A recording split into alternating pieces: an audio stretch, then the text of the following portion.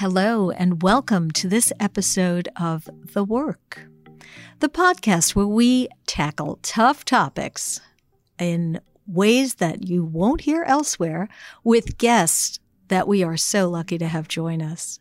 Thank you for joining us today, Madeline Laurano, CEO and Principal Analyst at Aptitude Research. Madeline, please tell us a bit about yourself and about your business. Sure. Thank you so much for having me on. I'm thrilled to be here. I am an industry analyst, which is, I think, a strange role in this world of TA tech, HR technology. And I founded a company called Aptitude Research about 6.5 years ago. We do research on HR technology. My focus is talent acquisition technology, because I think that's where most of the excitement is. And we do research and surveys and a lot of advisory as well.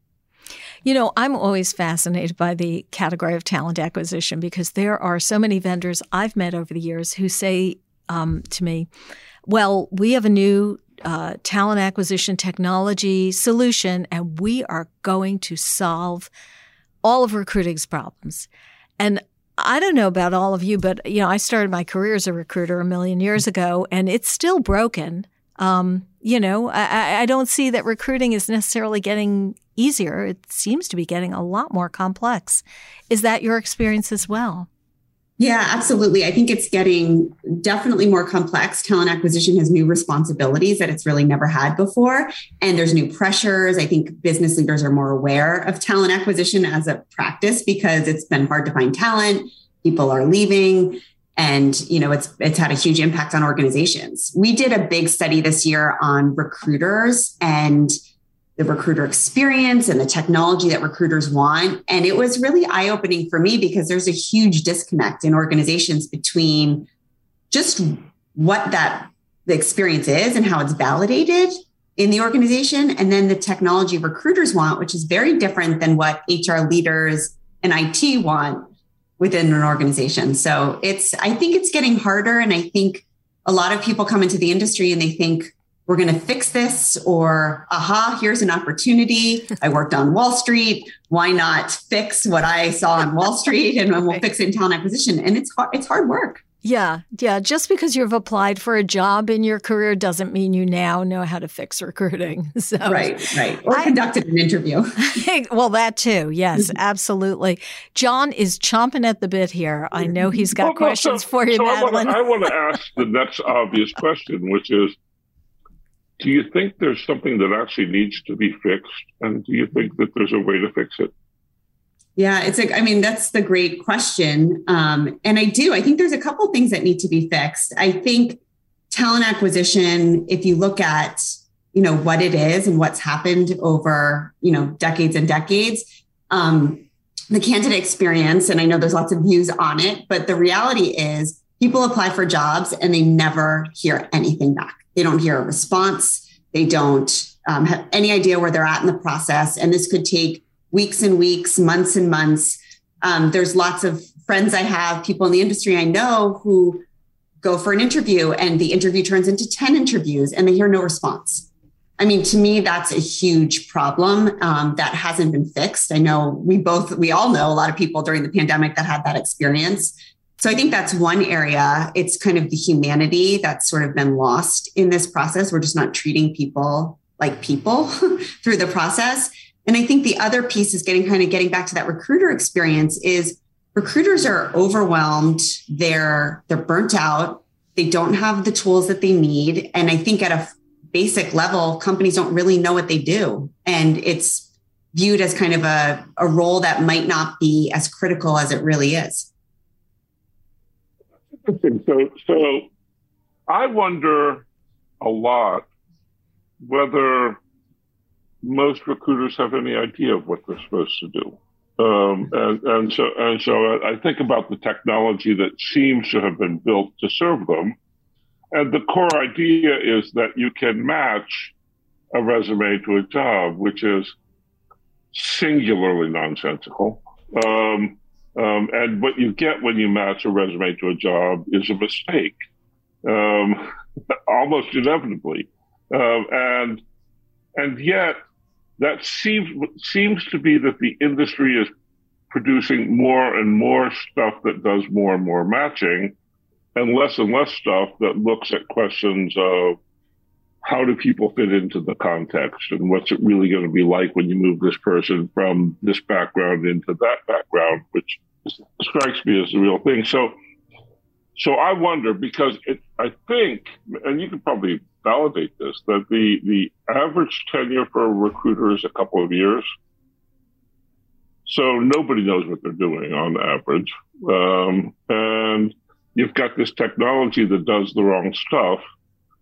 So it seems like something might be broken.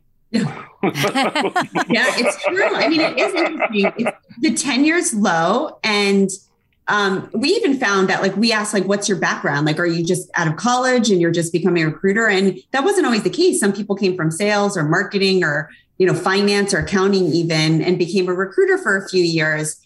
And it's tough work. It's long hours. And, they don't always stay, and the technology doesn't always fit why somebody wants to be a recruiter. So if you look at how recruiters spend their time, it's often reviewing applicants in an ATS, scheduling interviews, finding applicants on different sourcing channels or within the ATS or CRM. They're not spending it doing what they probably would like to do, which is connect people, connect with early talent, help them see the opportunity to get their first job, be that first point of contact, find the meaning in, really connecting people to an employer. They don't really have an opportunity to do that or to see that experience when they're just, surfing through an ATS all the time. So I think, even John, going back to the matching question, I think matching and the goal of matching, if you think about it just at a high level, like that's what it's essentially trying to do. Let's not make recruiters spend all their time trying to find candidates in the ATS or CRM, or God forbid, like scraping the web and finding all these candidates, in sourcing solutions. Let's help them create more meaning in what we can automate or use AI for. The evolution I've seen with matching, though, has changed quite a bit. Like we all know JobBox and kind of matching way back when. Yes. That didn't work. Like we know companies were excited for JobBox, and then they tested out JobBox with their high performing employees, and it didn't work. It didn't match. And that's changed a lot. I think matching itself has changed a lot with providers out there that have, done a much better job and like thinking about AI, thinking about ethical AI. But then we still see ATSs that try to offer matching that's just nonsensical. And we see a lot of sourcing providers that, go out there to public profiles and look to match that way. So I think matching to me has more potential, but not when we're in this muddled confusion with what it is. Who are you seeing that's doing interesting stuff in matching? Because really most of what I see is doing the same stupid stuff faster. Yeah. Within the ATS, I think that's true for a lot of like ATSs that have tried to build their own. But I think HiredScore and Eightfold have done a great job of trying to put context behind just, candidates, saying like, how can we think about who this is in first skills, think about using AI to kind of create a picture that's much stronger than just keywords on a resume. Yeah, but that's still,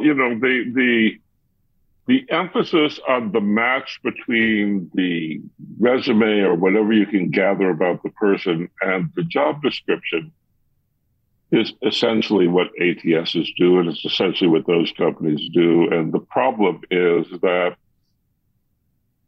nobody gets the job that's described in the job description, and the context, how you use skills is entirely dependent on context, and neither of those systems tell you anything about context. So to me, they look like doing the same thing faster. Well, not to mention the job description oftentimes is horrible. Right. I mean, who's writing the job post, the job description? They have no idea what they're actually looking for, what the job actually entails. Or they're just reusing a job description that they've had for 20 years that hasn't been updated. I've been guilty of that as an employer, so I have to confess. Easier. Yeah. there are aspects of the whole recruiting process. Writing your own resume is a horrible thing to do because you have to get introspective enough to look at yourself relatively objectively. And writing a job description is the exact opposite of getting stuff done, right? And so you have to stop getting stuff done to write an accurate job description. And if you need to hire people, it's because you don't have time to stop to write a job description. Exactly. And so it's so hard to get that end of it right.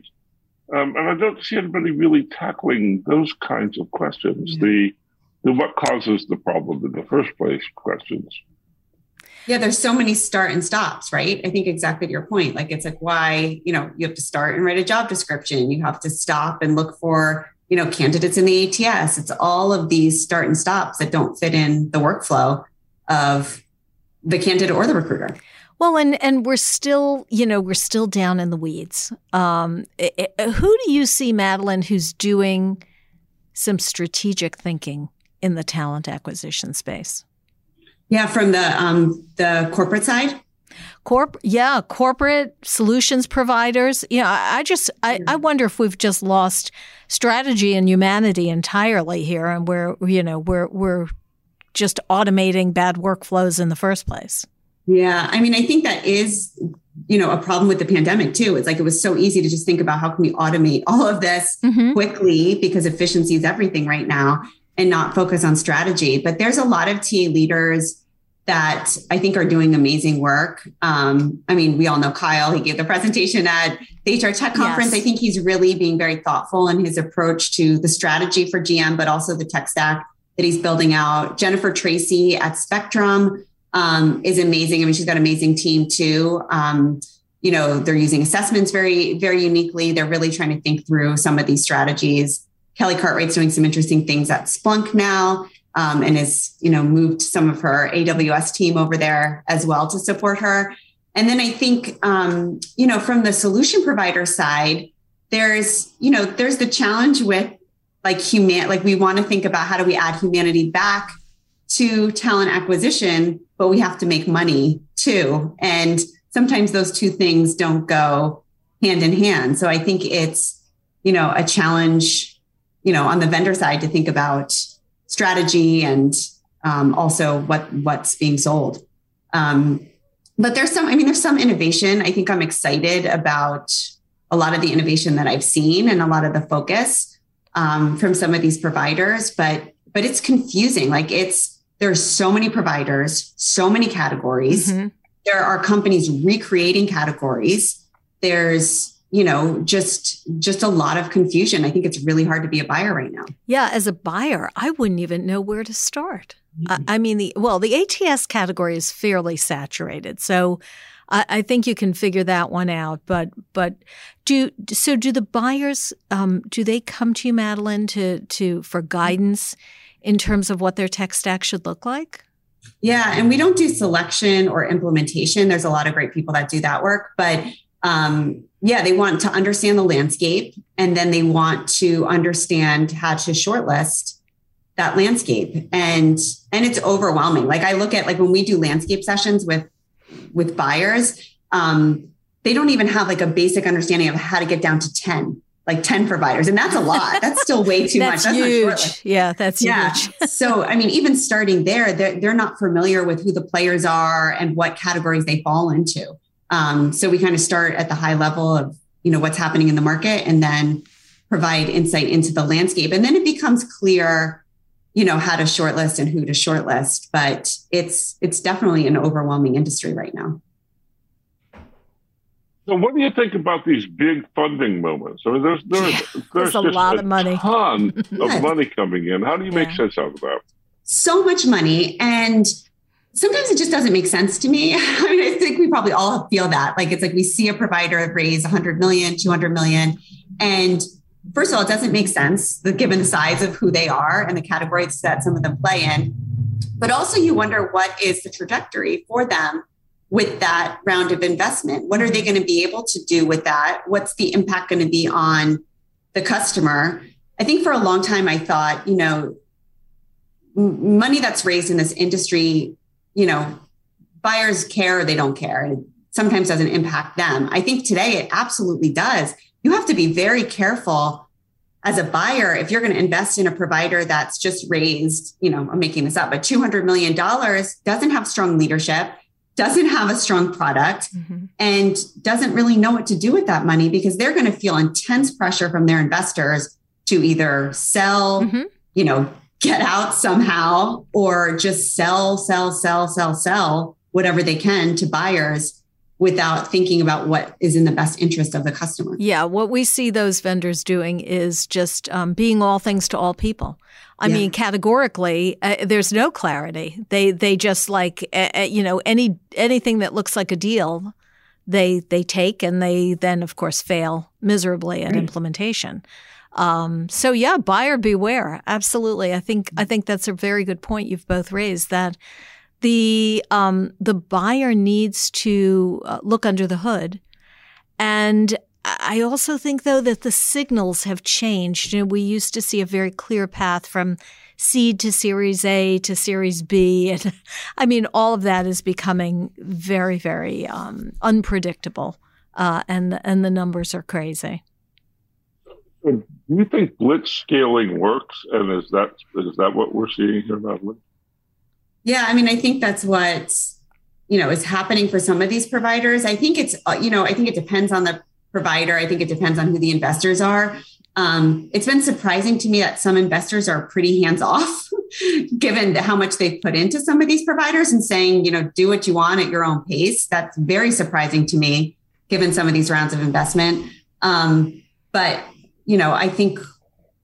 I think this is going to somehow play out in the next year or two, where we're just not going to be able to, sustain this. Yeah. Who are you most excited about, as you look into this category? Yeah. I mean, I think Paradox is really interesting to me because those use cases have expanded. They're winning not just hourly customers, but a lot of professional customers too. It would be interesting to see more providers really compete with them, because it doesn't seem like there's a ton of competition right now. I don't know did you meet Barb Hyman from Predictive Hire? She's in Australia. I think, John, you may have connected with her. I like the approach that she's been doing too with Predictive Hire, where they it's interviewing to hire. Like, that's kind of the space they play in, is the hiring space. And a lot of it is through conversation and an assessment that they've built, that they provide feedback to candidates. And it's been really interesting for neurodiversity, because a lot of individuals would rather communicate through text, through interview and hiring process, than they don't feel comfortable in front of a video. I don't always feel comfortable in front of a video either. So it's a nice option. I think that's been a really interesting one to me. I like the marketing automation that Candidate ID and some of its more recent competitors are kind of bringing to the market. So it's been, I think, thinking about my answers, it's been more ecosystem providers than I think would be the large providers right now. Interesting. That's very interesting. John, that pregnant pause. Come on now. I'm just trying to figure out how we get out of the muddle, right? The Everyone stops hiring for 6 months. We fix this, and then we'll be fine. It almost happened in 2020, right? We almost that's touche. Yeah, it seems to me that the nature of work is the change in the nature of work is accelerating at the same time that the tools that we have to bring people into our tribes are deteriorating. Right? I really am just astonished by how hard you can kick a dead horse and make money out of it, and that doesn't make sense when the attributes of somebody who works well in the 21st century don't really look like the attributes of somebody who worked well even 5 years ago. Yeah. And the technology doesn't seem to pay any attention to that at all. Yeah, it's changed, and the technology still kind of focused on fixing some of the same problems, I think, from 20 years ago. So I think it's true. I mean, I think the skills conversation is trying to get after that too, though, John. Like, do you think that's true? Like, where if you think about just the idea of skills and skills ontology and like using a skills framework for hiring or retention or whatever it is, it's to better understand talent, who they are, to see the real person, and then understand how that could fit into the organization now or in the future. But it's hard to do and it's hard to build, and not a lot of providers do it well. So I think skills is a dead end. I think it's well, I'll tell you what. There's a provider who you've mentioned who I won't pick on particularly, who talks about having 1 million skills in their portfolio, which is the highest form of nonsense that I've ever imagined. Because 1 million skills, you can't do anything with 1 million skills. But let's take it down to somebody who's got a relatively coherent taxonomy and has 15 or 16,000 skills well defined and laid out. The problem is nobody has a tool for validating those skills. So if every one of those 17,000 skills is a spectrum from don't know what you're doing to nobody does it better, and you've got Madeline's got this list of 20 skills, none of them are going to be calibrated.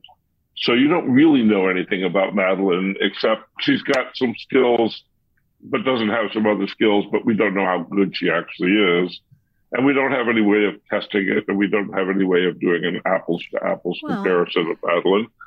So what you end up with, if you build a really good skills-oriented system, is you end up with an appetite for testing and validation that can't be met, right? Or let's say you go out to the rest of talent management and you say, here's the total skills inventory of our workforce today, and here's the skills inventory of the workforce that we want to have 5 years from now so that we're effective in the marketplace.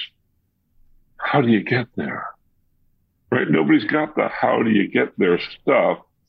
And then on top of all of that, work is different in every context.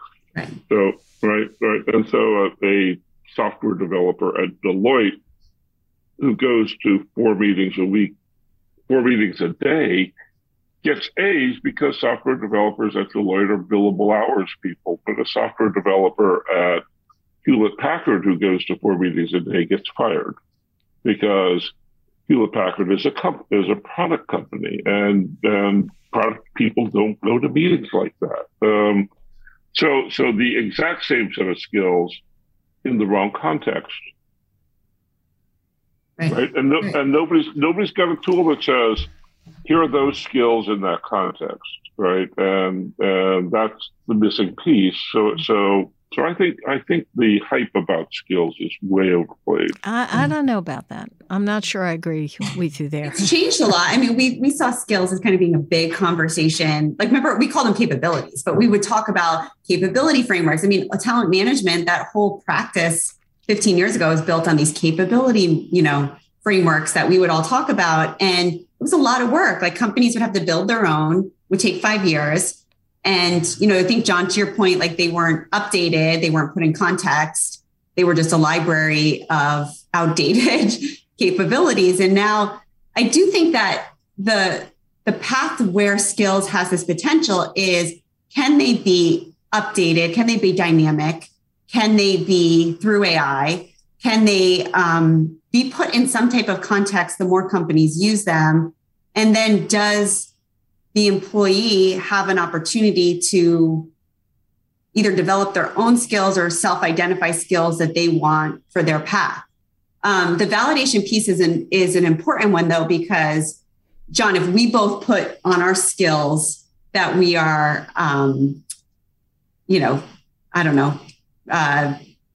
excellent at handwriting and cursive writing, and I'm terrible at it, just because we both self-identify, that skill doesn't necessarily mean that we both have it and no one's validating. Yeah, no, that's LinkedIn. Yeah. That's self-reported skills. That's LinkedIn. It's 100%. Yeah. But the other thing that's happening is there are enormous systems that will take your resume and go, no, because you're an industry analyst, you must have great handwriting skills. And so it'll assign you those skills. You don't even have to self-report now. The machine will make its mind up for you, even though you work in a place that's totally paperless and you haven't had to do anything with handwriting for 20 years. The system will assign, and this is what the big enterprise companies are all doing with their skills ontologies, is shoveling assessments of people's skills and capabilities into their HRISs because people don't self-report. Yeah, because it's inferred. Right. But isn't it a better option than taking a resume that someone writes on their own without any expertise in writing a resume and trying to match it based on just the words used in that resume?